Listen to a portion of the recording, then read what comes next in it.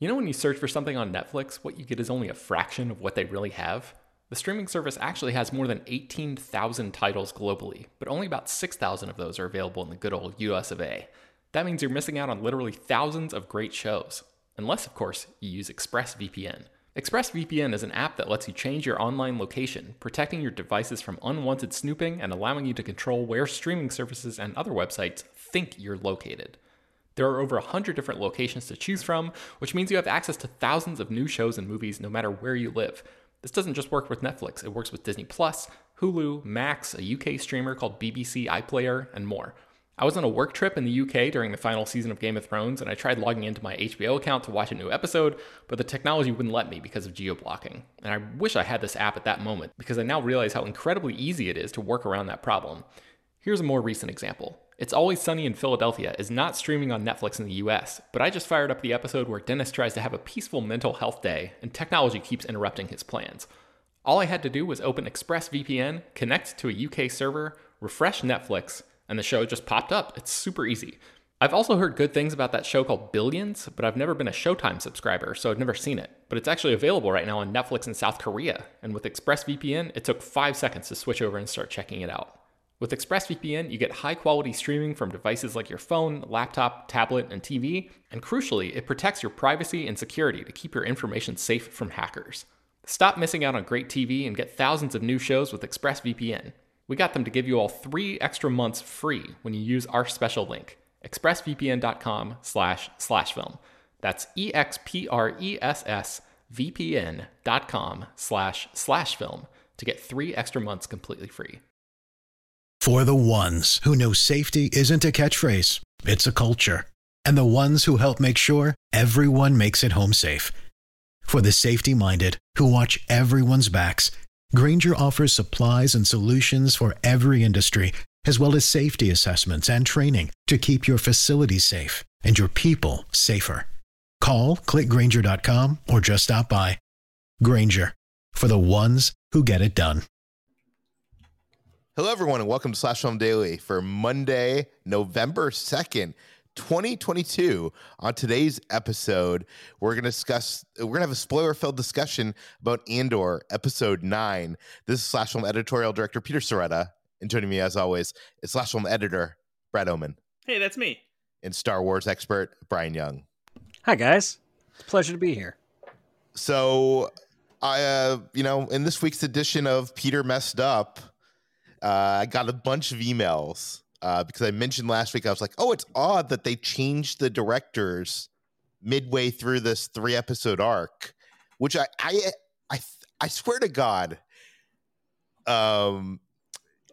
Gilroy did say that it was all 3-episode arcs. Gilroy did say that, but here's what I think happened. I think episode 7 is actually the first standalone episode. Well, no, I think it's the first. I would bet that the crew who worked on episode 7 is the crew that did 11 and 12, the finale. Right? Oh, maybe, but he did talk to the Empire Film podcast, and Gilroy explained that episode 7 is not the start of the new. We're talking about 2 episodes ago. Episode 7 is not the start of a new 3-episode arc. He described it as very interesting installment since it's the only standalone episode in the show's first season. Up until now, the show, obviously has been episode 1 through 3 was one arc. Episode 4 through 6 was one arc. So episode 7 breaks up that formula. And then now we're in the middle chapter of episodes 8 through 10, which I guess is like the prison break arc. And that also means that the final arc is a 2-part finale, episode 11 and 12. So, yeah, I wonder if it is you think it's going to be the same creative team? When I talked to him, he said that they organized the directors and everything into 3-episode batches. Yeah, that's what confused me. And so they shot all of this concurrently. So why wouldn't they have that episode director of 11 and 12 do that 3rd episode? And then it still keeps them doing 3 episodes each. Yeah, it's weird. But anyways, so I was wrong. So we are now in episode 9, which is the middle chapter of this prison break arc. A ton of you. I got like at least 5 emails, at least a few tweets. So thanks for listening. It's great to hear from you. And yes, I was wrong. Another thing that we did not mention last week is I kind of skipped over that whole conversation that between Val and Cinta, where the whole comment about being a rich girl, and we were running long, so I was trying to move things along, and then after we got off the air, Brad, you messaged both me and Brian with a theory.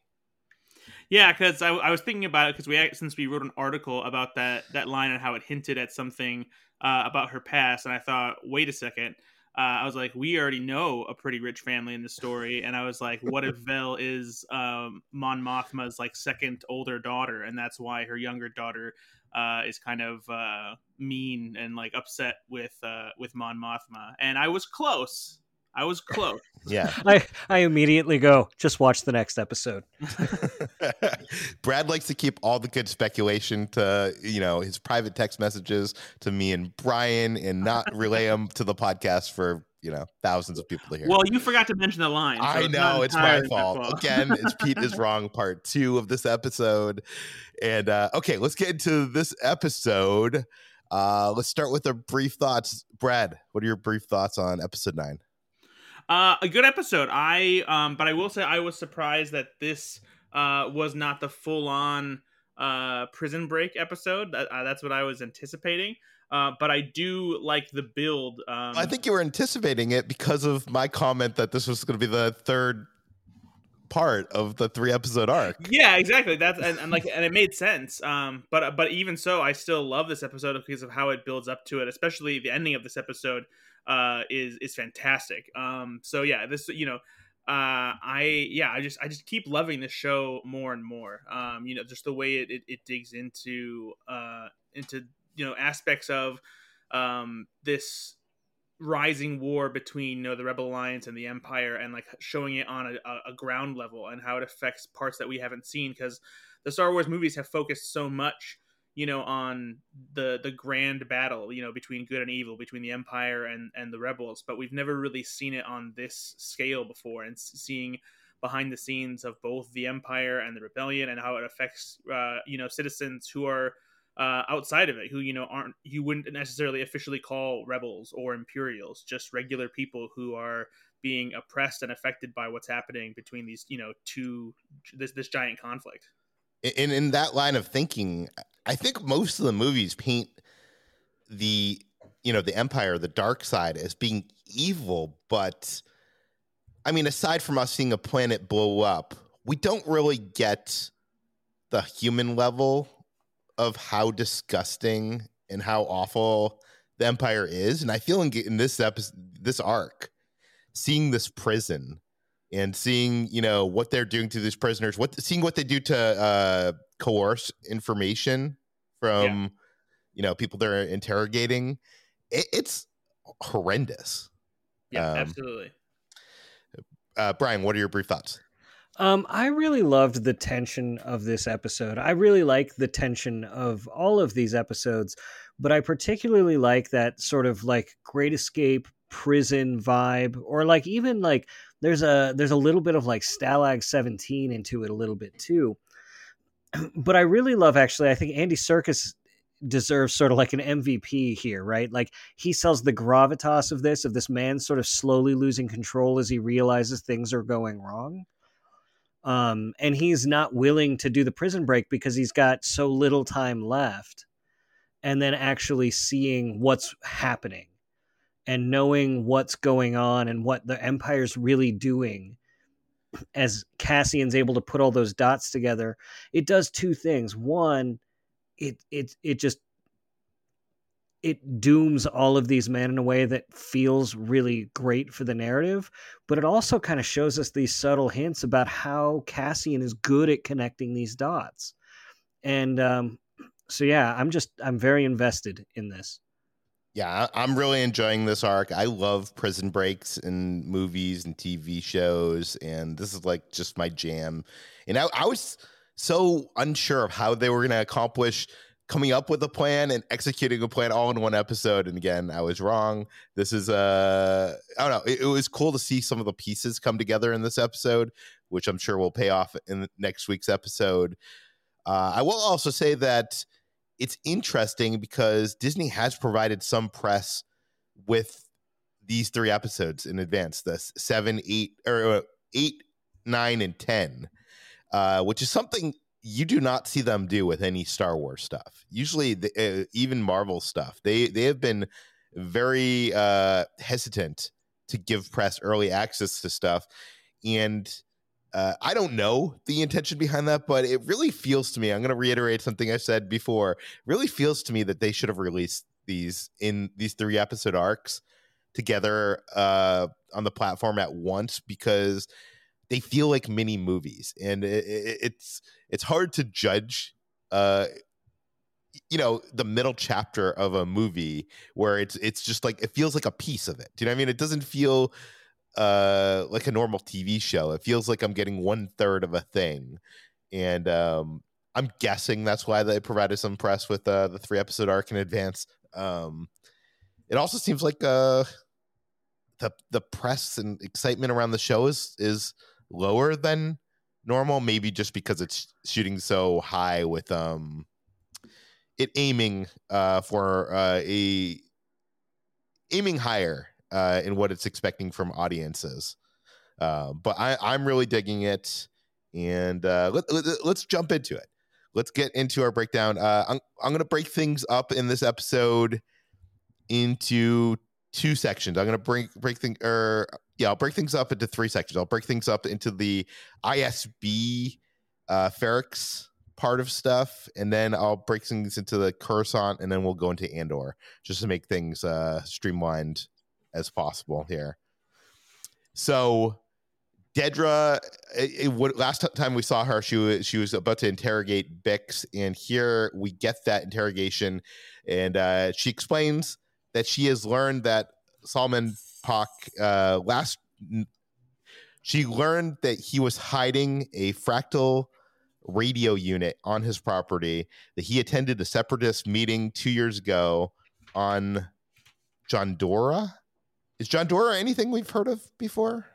I haven't, but I haven't had a chance to dive into this episode and some of those more fine details, because my copy of this didn't have I couldn't watch the subtitles for some reason.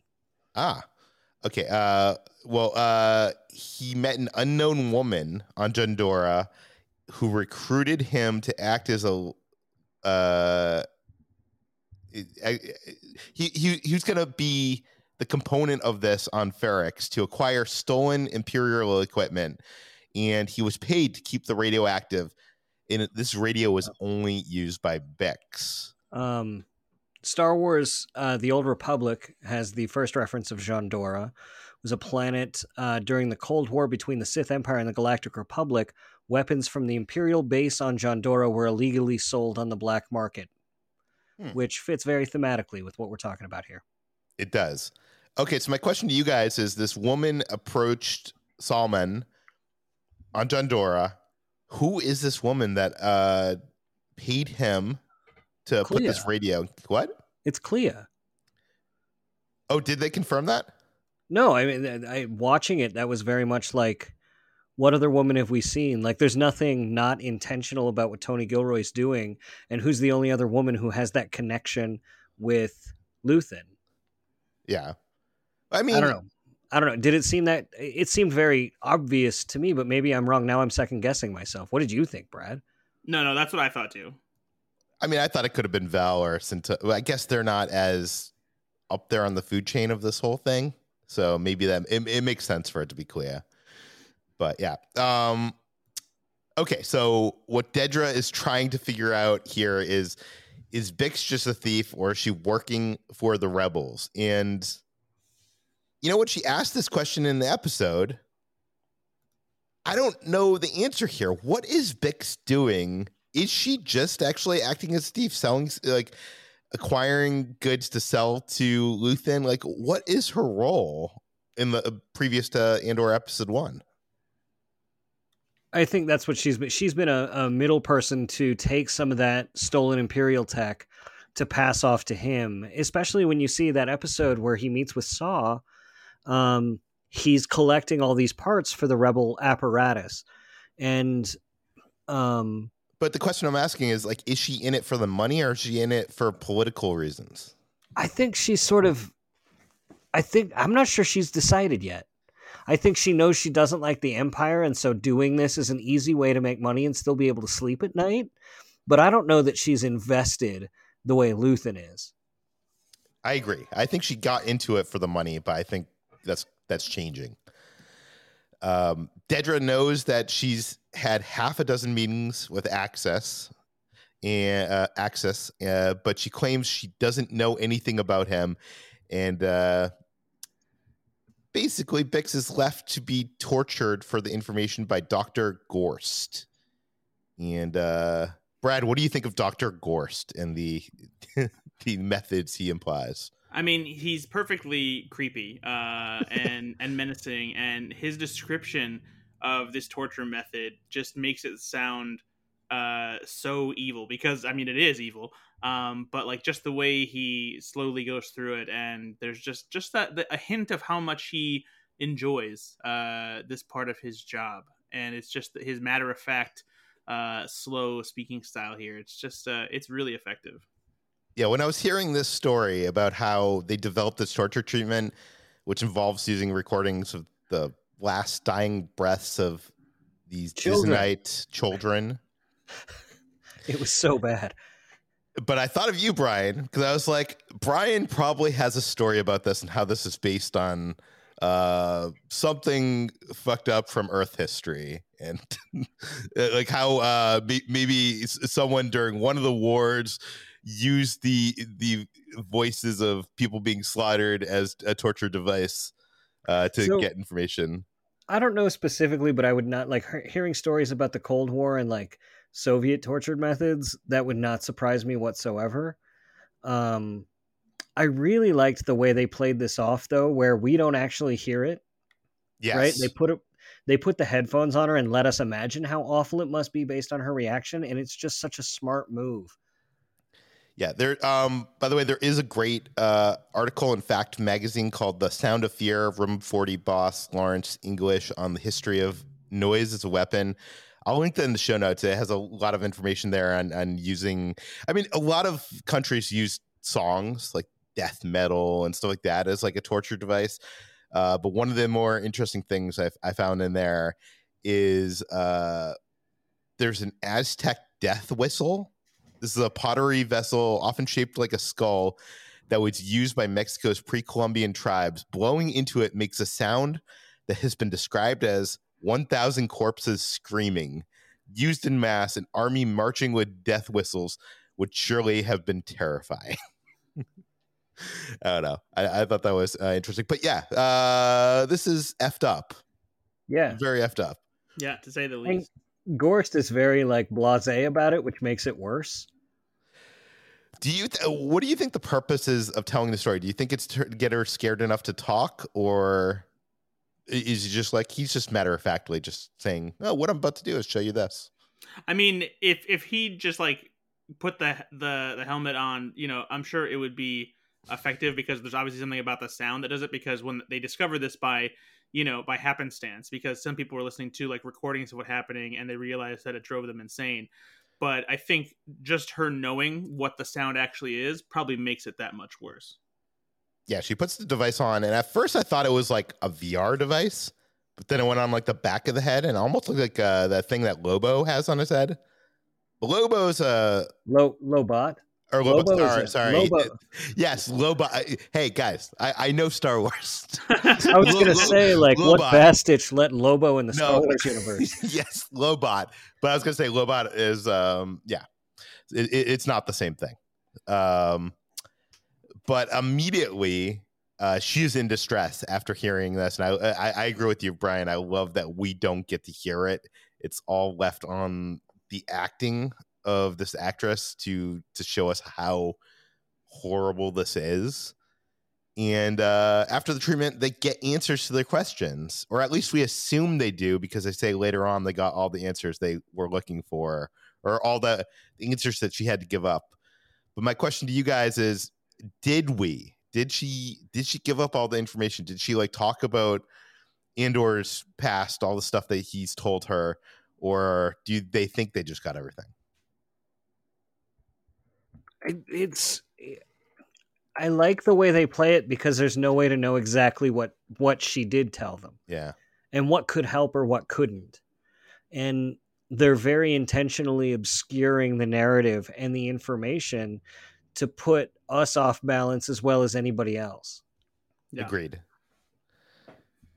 Regardless, Bix is imprisoned on Ferrix because she's the only person who can identify Axis, and Dedra gives the okay to hang Salman Pak as a demonstration in the middle of the town, which until now I was like, there's a chance that Dedra maybe... I think someone sent us a theory that maybe she was like working for the rebels, like as an insider, but her giving the okay to hang him to me signals that that's not the case. Right? Yeah. Well, I mean, there's always a chance, right? Like there's this moment. Have you seen or read Kurt Vonnegut's Mother Night? No. There's this really great, the entire premise of the idea is like Nick Nolte in the movie, which is a terrific movie. I would actually highly recommend it. Is an American living in Germany, and he gets recruited to be a spy. But as his job as a spy, he has to climb the ranks of the Nazi Party. And there's these scenes where he's just like, yes, he's an American spy. Yes, he does not believe in anything the Nazis are doing, even though he's part of the propaganda effort, knowing that his efforts are helping the Americans. And there's a scene where like some guy comes up, a Jewish man comes up to sort of shame him for what he's doing. And he just lights a cigarette casually as one of the Nazis takes this guy to the side and shoots him in the face. And it's all very blasé, right? So Yeah, it's like when you get give up his cover. Yeah, like you can't give up your cover in those situations, right? Yeah. Okay, back at the ISB, Dedra gives an update. She believes that they have gotten all the info that Bix had, including a list of every piece of gear that was trafficked through Ferrix, but they still don't know who Axis is. And Dedra is currently tracking a targeting unit recovered from a safe house operated by a rebel cell associated with Maya Pei. And I guess my question, there's a bunch of names here and there's a bunch of stuff going here that I'm not sure what's going on. Who is Maya? Do we know who Maya is? So Maya is new to Star Wars and first referenced by Saw Gerrera in episode 8. And she is a neo-Republican, which to me implies that she's someone who wants to... She's basically fine with the Empire, just not the Emperor. Or something like that. That's sort of the impression I get. But I think Saw has the first mention of her, but it makes it seem as though she's a revolutionary sort of on that same level. Yeah, I don't know. It's weird to mention these names. Like, do you think this is going to be a character that we'll meet? It doesn't feel like just a name drop. It does feel like it's going to come up later. Okay, so she makes the case that Andor is involved as he returned to Ferrix with money. Where did he get the money? He was clean shaven, which could link him to the Aldhani heist because someone said that there was a guy that looked like him there. They aren't questioning the mother because she's too old and frail, and but they're having her watched, and they could use her as bait if needed, which I'm sure is going to come back later, maybe in the final arc of the season. So meanwhile, Syril's mom has been searching through his room again. He seems really demoralized by this. He reveals that he's been promoted, and she's proud. Brad, do you think now that he's been promoted, his mom's going to stop like searching through his things and like trying to read his notebooks? Oh, absolutely not. Yeah, I don't think so either. Maybe the promotion will come with enough credits so he can move out of his mom's apartment. But I do want to also say that slurping breakfast cereal milk is now Star Wars canon. And I love that. So Syril shows up outside the ISB to thank Dedra for getting him promoted. in making his plea to help with the cause. And the whole thing, I think this incel stuff I was talking about holds a lot of water. That's what I was getting. I was getting a really creepy stalker vibe, like he's overstepping the boundaries. But then I was questioning myself: are we to want to be on his side? Like, what do you think, Brad? What do you think is actually going on here? No, I don't think you should want to be on his side at all. This guy, this guy's like a fucking weasel. It's interesting though, because like there are moments of hesitation and in the look on Dedra's face where she's almost kind of into it. And so I'm wondering if there's something like percolating there, I feel like there's going to be Tumblr shipping them. Yeah, for sure. Fanfic. Yeah. Absolutely. Yeah. Ship these freaking creepers. Wait. So yeah, go on that. That was, I guess, what hit me weirdly is there was a moment there that I was like, oh, maybe she is into Cyril. Maybe there's something gonna come out of this. I would be shocked if that happened, and I really like it. Makes Cyril's arc so much more of a question mark. I feel like every episode it forces us to reevaluate like where the hell he's going. Yeah, because I mean, like in his mind, like him just stalking her, and she says that straight up, like, "Are you stalking me? Like you're stalking an Imperial Security Bureau agent?" Like, it's fascinating to me. Playing devil's advocate here, though, yeah. Brian, it's not like he showed up at her house or residence or like followed her. Like he was just like outside her work to like, that's the only place he knew that he could come into contact with her. That like he wanted to have a conversation I'm playing devil's advocate here. I'm just saying, like, I feel like Peter, it's like it's a step below stalking.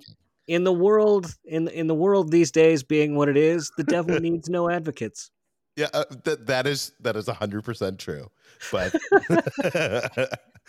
okay, so they found a rebel pilot using a stolen Imperial masking unit, and he's being held on a Star Destroyer off of Steergard, where Gorst will deliver his treatment, and she will interrogate remotely. Steergard? Do we know of Steergard?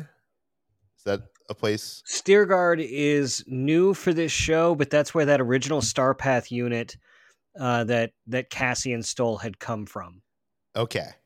Then we hear another name we've heard before. This guy is part of Krieger's group.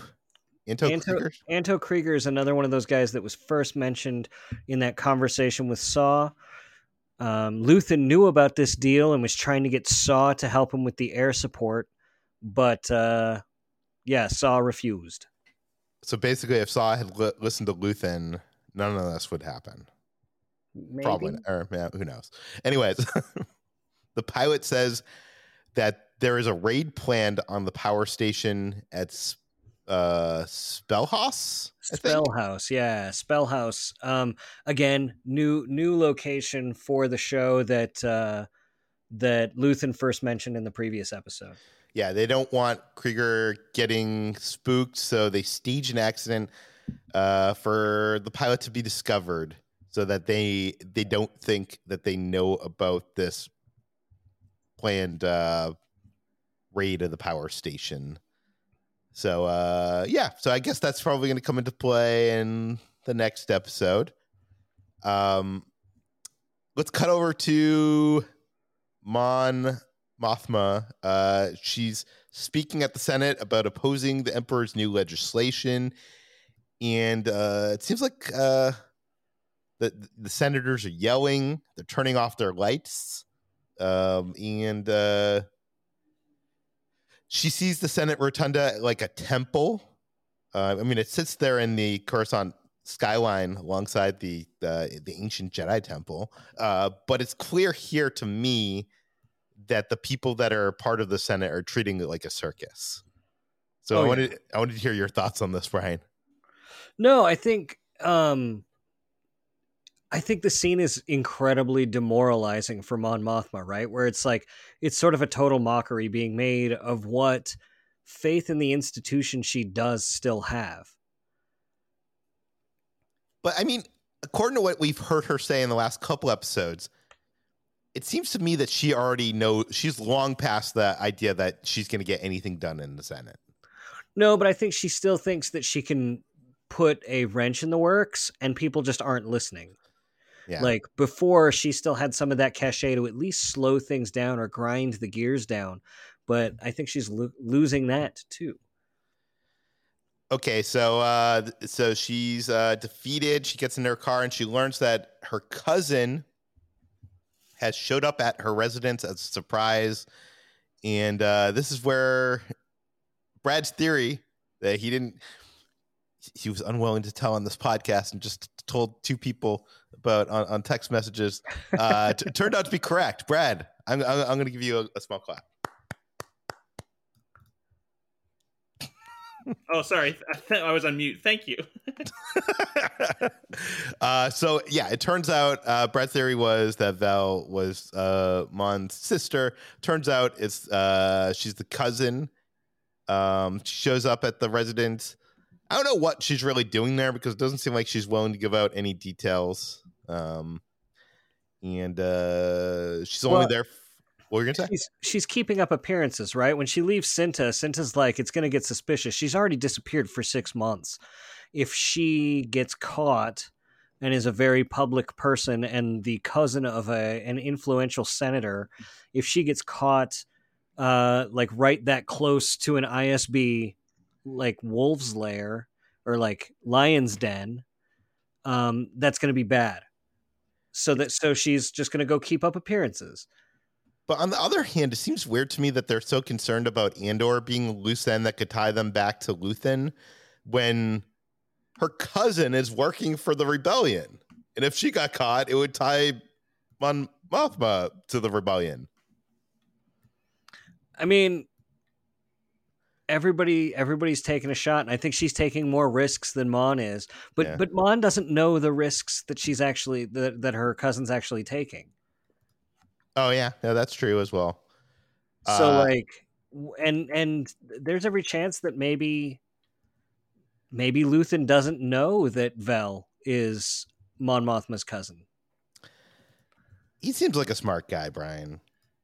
I don't think that's getting past it. I think he's able to look up that information. If not him, then Queer. But I don't know. Okay, so she's only there for a day. She claims that she's making the pilgrimage back to Chandrila, and Mon shares this moment of unconfidence, I guess, that in Vel is basically convinces her that they are doing the right thing. And I don't know. I guess the only thing I have to say about the scene is I love Vel's suitcases, and I'm betting people will be recreating these for trips to the Star Cruiser. I think that's great because I don't think we've seen enough Star Wars suitcases or suitcases in the Star Wars galaxy. No, I think you're right.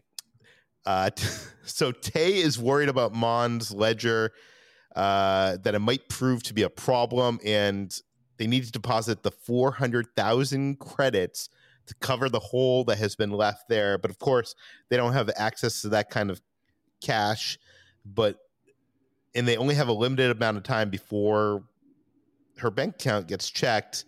So they need to get a loan, and Tay has one person in mind. It's a wealthy thug named Davio Sculdun, I think. Is this anybody we know? Or is no, they're really like, we haven't gotten a lot in the expanded material about Chandrila except for through the lens of Mon Mothma. So all this stuff is really new for the show of them exploring Chandrila. Even like the stuff with like the slugs and the drinks and stuff. They're just little flourishes of this culture that they're sort of inventing for this show. So, I mean, she's in this hole. She's eventually going to get caught if she doesn't find 400,000 credits to fill that audit that could be coming. Should she do it? What will it cost her? You know, what compromises to this war must be made before you yourself are compromised? And I think this is what Saul was talking about last week. And I think it's interesting to see that reflected in Mon here, where she's having to possibly accept a loan from a wealthy thug that she doesn't want to associate with, who's now going to come to her residence. Yeah. It's gross. Yeah. Before we get to Andor storyline, Brad, anything you want to say about the Mon storyline? No. Okay. You're going through the same thing I am, aren't you, Brad? Don't worry. He'll text me and Brian after the podcast. Okay. On Narkina 5, one of Andor's 6 work partners, Ulaf. Is that how you pronounce his name? Ulaf. Ulaf? It's Ulaf, yeah. Ulaf.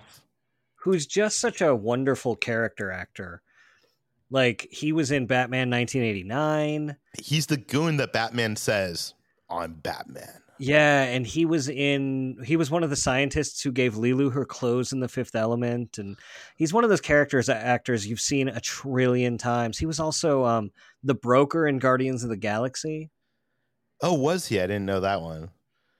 Well, he's facing the character here. Ulaf is facing physical problems with only 41 more shifts before he actually gets let free. And Andor takes a break just as he sees an Imperial officer walk by the window on the level above. I guess my question here is, like, why is that a signal for him to take his break? So the platform coming down is the key to their plan, right? Yeah. Because he says like, hey, we've got to, that's where they go. And as they're pointing it out, they're like, look, they're not wearing the shoes. They don't have this. And so him taking his break. But he doesn't seem like it gives him that much time to file away at the pipe or whatever he's doing. Like, he knows that someone's going to be coming down. Like, why take it then? I don't know. I'm sure there's more to the story that we'll learn in the next week's episode. But there definitely is. Yeah. Okay, so he didn't accomplish much as the voice of God comes over the speakers, and he runs back to position just in time for a new prisoner to be brought down the elevator walkway from the level above. And they notice that the 2 guards escorting the prisoner aren't wearing the boots, confirming the suspicion that the elevator is not wired. Andor comes up with a plan to make a run for the platform while it's coming down, stopping it, taking out the guard, using his weapon to take out the other guard. Brad, is this a good plan? I mean, it's the best plan they've got. Yeah.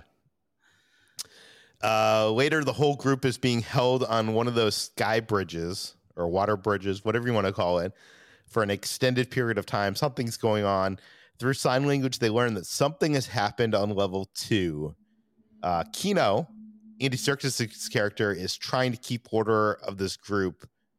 And I want to say how much, like you mentioned earlier, Andy Serkis' character, I love his character arc so far on this show. Like, when we met him last episode, he really came off as like a complete dick. Like, he came off like a, you know, he's not an Imperial. He's a prisoner just like them, but like, he may as well be one of the Imperial guards. Like, he really came off whatever. And it seems like, you know, after seeing this episode and seeing how when he realizes there might be no future for himself, that he is now willing to work with the group. But I don't know. I just love him. Did you guys want to say anything about Andy Serkis in this episode? I mean, I just love Andy Serkis, you know, as an actor in general.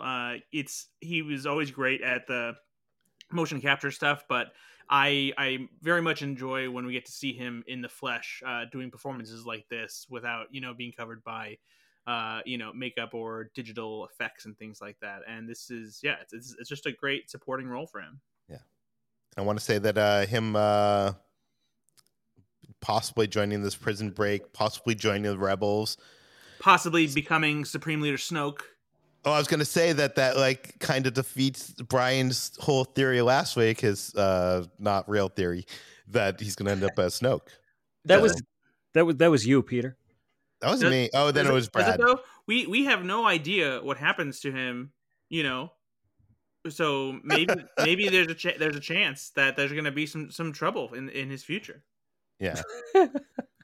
It's possible. No, I really love how, like, what this does is his character has a belief in the system and that they'll just be able to get out, right? Yeah.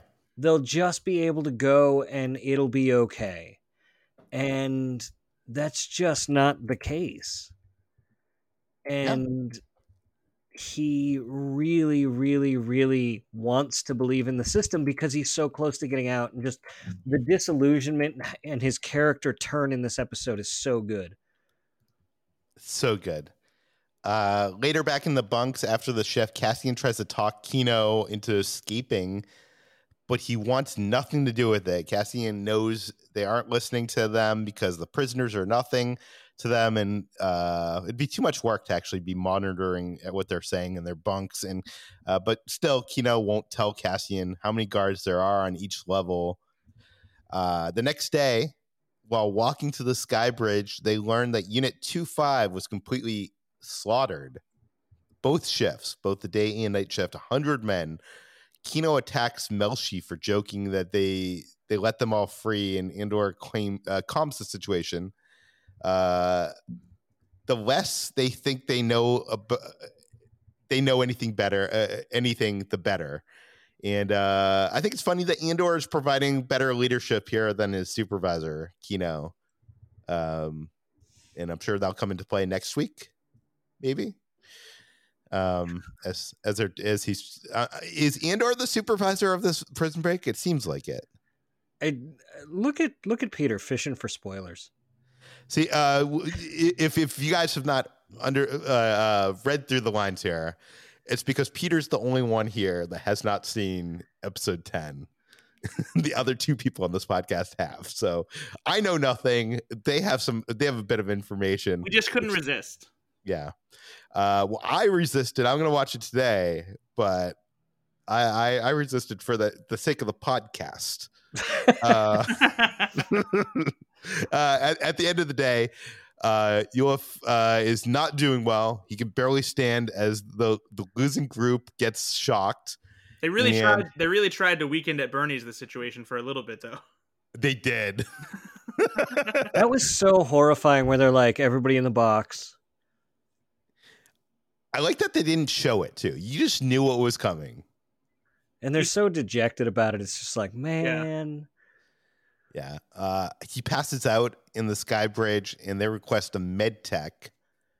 And by the way, I like how the med techs are not even like Imperial people. They're like forcing prisoners to be the med people, the medical people for the prisoners. Yeah. Yeah, no, that was really interesting where like that really highlighted Cassian's like they're short-staffed. They don't have anybody. There's no one here. Like we can overrun these people. The medtech isn't much help. Yulaf is too far gone after suffering a massive stroke. And even though he has only 40 shifts left, the tech must put him down. This is like disturbing to watch him die. Have we ever seen anybody die like this in Star Wars before? Because I can't think of it. I mean, does Yoda count? That felt like self-euthanasia. Kind of. I mean, not exactly, because like he kind of just died of old age, and like I mean, and there's clearly something wrong with Yulaf here, but like they basically euthanize him.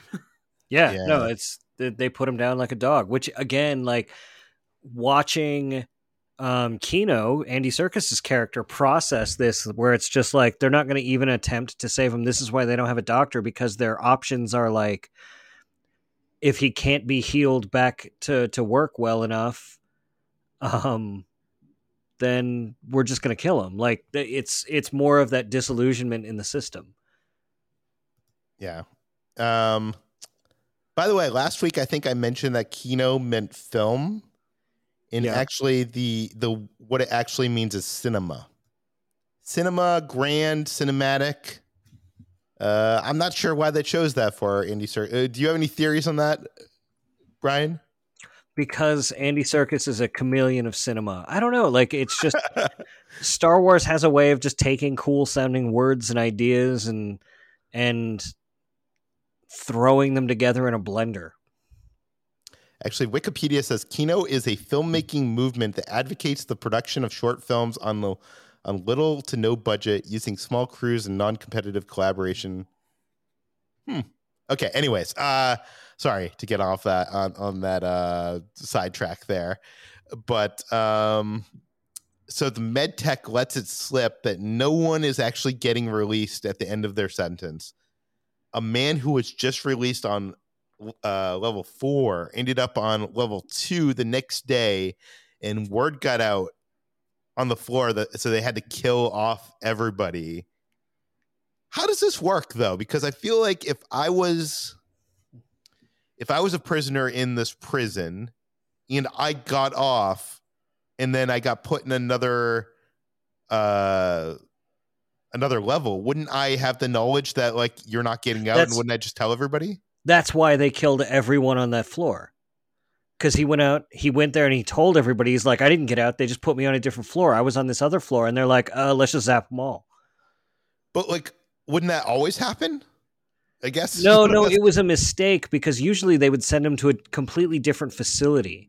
Oh, okay. They would send them like somewhere else on another planet where they're more demoralized or whatever. But wouldn't he tell them like, "Oh, you're never getting out"? They told me I was going to get out of that facility. Yeah, but in the next facility though, they probably run things with a different iron fist, right? Here they work on compliance, and because it's a skeleton crew for this manufacturing gig, they need their compliance. They need that buy-in from them that they're going to get out, so that they're happy about it, right? They could be on the spice mines at Kessel next, where they're just going to work them to death. That makes a lot of sense. And of course, now Kino is willing to cooperate and reveals to Cassian how many guards there are on each floor. He's all in now.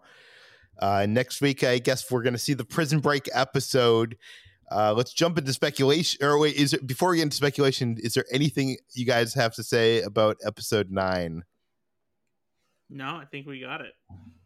It was good. Yeah, it was really good. Good stuff. Good television. Okay, speculation. This is going to be hard because you guys have seen stuff. So I don't know what, obviously you can't reveal anything of what you've seen. But I guess, what do you guys think? Will Syril stay away from Dedra? I don't think there's any questions that we can effectively answer. You don't think there's will Kino survive the prison break and join the rebellion? Okay, no answers here. Yeah, I guess. I mean, the thing is like I don't even want to answer either way. Yeah. There's going to be a lot of interesting speculation for us to have for the next episode. Yeah, I will say that I do hope that Kino survives the prison break and joins the rebellion, because I would love to see Andy Serkis play a bigger role in the growing rebellion. But obviously, we don't see him in Rebels or New Hope, so that's probably a bad sign. Hey, there's a weird thing where I'm hearing both you and now myself as an echo. I don't know who it was coming from. So what do you guys think? And now that you can't talk about next week's stuff, what do you guys think? Is Kino... I guess you can't even say that. Rebels or A New Hope doesn't actually mean anything because, like, look at Melshi, who we don't see in Rebels or A New Hope either. We only see him at the Battle of Scarif. Fair enough. But we do see Rex, or someone that looks like Rex, in Return of the Jedi. So. No, that was a dude named Sant. I mean, Rex is at that battle. They've pretty clearly delineated it, so it's two different people. Have they? Because I remember asking Filoni, and he was not willing to commit either way. He thought it was a fun thing, but the story group has been very like, no, you can't just like make that white guy be Rex. Maybe Rex changed his name to Saint. Okay. No, he's still Rex in that. Well, and I think that's why in some of the other cartoons, they've actually had renderings of Rex in that battle. And he's still wearing his like blue 501st Stormtrooper arm bracers, and Sant doesn't have those. So, where have we seen that? It was in the Forces of Destiny cartoons, I want to say. Okay, guys, we can't really do much speculation this week because you guys couldn't help yourselves. I just want to say that I'm really enjoying the show, and I'm really excited to see what happens next. And it's going to be crazy because we have this final episode in this prison break arc, and then we have 2 more episodes, and I really don't know what those 2 episodes are going to be. I guess maybe that's you guys can't even comment on that either. But I mean, we could, but I don't... I hope this is as frustrating for everybody listening to this podcast as it is to me. But well, I mean, here's what I'll tell you. You're definitely going to see Cassidy Andor in the next episode. Spoilers, Brad. Spoilers. You're definitely going to see Kino Loy in the next episode for sure. You're definitely going to see, I think, a lot of the other characters who have been on the show in previous episodes as well. One thing. There's 2 things I do want to call out about this episode really fast. The previous episode, before I forget, because they just kind of came to me. One, they mentioned Kafrene, which is where Rogue One opens. Oh, when did they mention that? I think the ISB folks do. Okay. And then when they're interrogating Bix, they do that same like smash cut of the door closing and then looking to the boot coming onto the hallway. Oh, and then up. Yes. Exactly from A New Hope. Yeah. I noticed that too, and I was like, oh, that's a cool little visual nod. I didn't notice that. That's cool. Yeah, no, it's straight from Leia's interrogation in A New Hope. It's weird that they took this place that was a hotel and they basically like cleared it out and just put a mattress on the floor. I mean, it could have been some comfortable accommodations is what I'm saying. You don't want that for people you're torturing. But it's work. It takes work to like clear out all that stuff from a hotel room. That's all I'm saying. Okay, I think that does it for today's episode of Slash Film Daily. You can find more of all of our work at slashfilm.com. You can find this podcast on Apple, Google, Overcast, Spotify, all the popular podcast apps. Please feel free to send your feedback, questions, concerns, comments, speculation to peter@slashfilm.com. And please rate and review this podcast on Apple Podcasts. Subscribe to our newsletter, link in the description, and we'll see you tomorrow. We'll see you tomorrow.